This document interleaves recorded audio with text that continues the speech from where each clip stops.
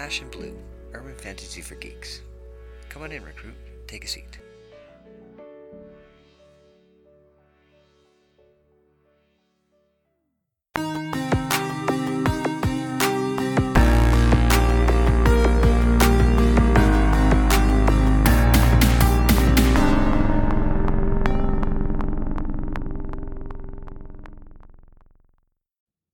Chapter 29. The First Note, The Last Thought. And she was the turtle all along. Ryan looked at his director. Sir? There was a look on Director Reynolds' face. It matched specific facial profiles that he saw on Reynolds' face throughout the day. A microsecond later, he deduced that Reynolds was expectant. He expected something of Ryan, though he was unsure what. He kept his eyes on Reynolds and looped the audio from the last section of their conversation. It seemed unrelated to the as-yet unstated reasons for them standing on the agency roof. Something was wrong. It was inconsistent behavior.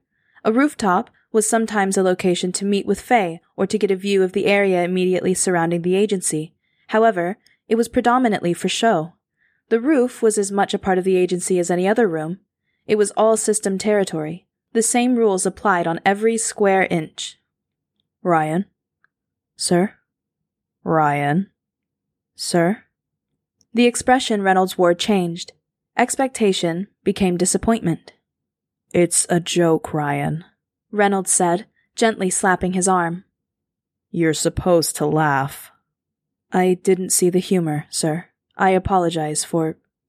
I have to keep reminding myself you aren't a newborn, but you certainly act like one, Agent. Sir, can I ask what we're doing up here?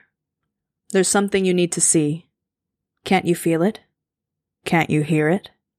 He concentrated and listened, fixing his eyes on the shadowed brick of the building next to the agency. There were the usual night sounds, all within typical parameters. Everything was in order. Nothing, Ryan? Reynolds asked after 40 seconds. Nothing out of the ordinary, sir. Reynolds gave a small laugh and leaned his forearms on the safety wall of the roof. I've heard it said among the Fae that if you can't feel this, it means you have no soul. Because you need a soul to hear it. It's nonsense, of course. But people do find their ways to be cruel. We're agents, sir. We don't have souls. Reynolds stood straight, brushed brick dust from the arms of his suit, then placed his hand on Ryan's shoulders. Listen to me, newborn. Really listen. Because this is important. Souls are inertia. And they are self. We don't have the inertia, we get that from the system. But the self, the important part? Of course we have that. We are reasonable, thinking people. We have thoughts. We have feelings, wants, needs, and fears. So by every measure that counts, and by every damned God, we have souls, Ryan, and I won't let you think otherwise. A question formed, an opinion, an impertinent response to what his director had said. Impertinence was against the spirit of duty. It was against the system to question authority, to argue with those in power above you.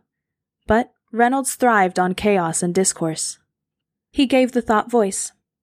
If you recognize what we have, sir, is there a need to call it by name? We do not have souls in the technical sense, and that would be what a lot of people gauge.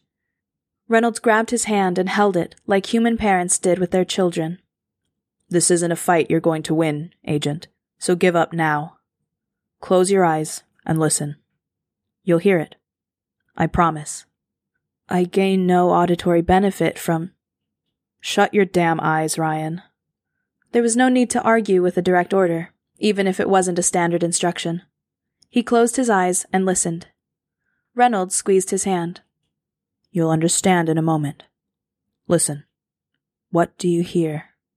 Horseshoes striking the street and the sound of wheels. The faint sound of a man drunkenly singing. Noises so familiar and ordinary that he was able to quickly filter them. There was nothing that needed his attention, nothing that warranted the disruption to their schedule. A woman singing. He pulled away from Reynolds and gripped the safety wall. Long, perfect notes came through the night. So loud and beautiful that it was impossible to think that he hadn't heard them earlier. Beautiful. A subjective term. He considered the descriptor and allowed it. His ears tingled, and he drew in a sharp breath as the music seemed to sink into his chest. Background thoughts considered the use of a sonic weapon. More immediate thoughts recognized the sensation as benign, even if it was overpowering. Who? Death, Reynolds answered. She's singing for a world about to die. Reynolds reached down to him. Come on, son. There's so much more to see. Ryan suppressed a cry of pain as Steph's head crashed into his chest. The pain was bad, but secondary to what was happening with their hands.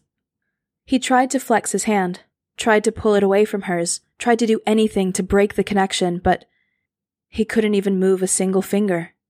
Emergency protocols had stripped control away. His system had found a source of blue, and it was going to drain every nanite to keep a director alive. The protocols didn't care that he wanted to scream, that he'd do anything to stop it from draining Steph and take away her only chance at surviving until rescue came. All the protocol cared about was the hierarchy. Directors were far more critical than recruits. For the code, it was a simple equation. His HUD, a mess of error messages, injury reports, and a countdown timer, showed the emergency connection, the estimated volume of blue that could be extracted, and the anticipated amount appeared. A calculation appeared showing him how many seconds it would buy him. All recruits had a small amount of blue in their bodies. It connected them to the system, allowed them to be tracked, allowed them to require, to be easily targeted for shifting, for their vitals to be assessed. All small, necessary actions that were an everyday part of the agency life. Blue also helped stabilize an injured recruit, and she was giving that up for him, giving up precious seconds of her life. Moments where a rescue team could get to her before she went to death again. And she'd, without hesitation, without asking for anything in return. Her hand twitched, and her grip went slack, the emergency programming deeming her as drained of all usefulness. In his HUD, the countdown timer recalculated based on the actual volume. She'd bought him just over 30 seconds of life, pushing his countdown time to just over a minute. She was so still. So quiet, so cold, unconscious and dying without a fight, bleeding without a chance to cry, to pray, to do the 100 tiny things that you had to do whilst your last seconds were ticking away. He was so numb. He couldn't even feel if she was breathing. He felt tears on his cheeks. I'm sorry. He lifted his bloody hand and brushed the hair back from her face and laid his hand on her cheek. 4 seconds disappeared with the action, but if it was the last kind thing he could do, he had to. His timer dropped under a minute. Sorry. He was so sorry. And he didn't have the breath to say it the 100 times it needed to be repeated. He lifted his other arm, wrapped it around her shoulders, and held her close. Seconds disappeared. It hurt to cough. It hurt to breathe. Everything hurt. He stared down at his recruit, trying to ignore the countdown timer in his HUD. The number was already too low, ticking away only seconds until he predicted death.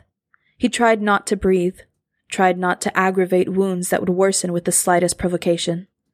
But there was nothing to save the seconds for. There was no point in 10 more seconds of life if those 10 seconds were spent in silence, without hope or prayer, regrets building faster than he was losing blood. On the smallest farm in the world, he began. Words hurt. Breathing hurt.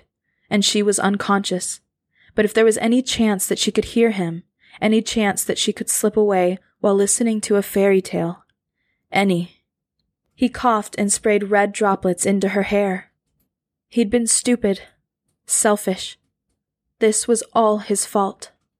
He'd been responsible for her death, and the last words she had said were thank you. The words to the story started to... He couldn't remember anything. The story. The first story that had come to mind. A farmer wishing for family. For a child. For... The pain didn't. All he could taste was blood. In his HUD, the countdown timer flashed, indicating he was out of calculable time. Any second beyond this was something stolen from chaos, with chance and luck and... She was so cold. The next line. He had to remember the next line. The story was, "It all began with a flower." He couldn't breathe. "I'm sorry." Find us at ashandblue.com for information, series art, and our Discord server.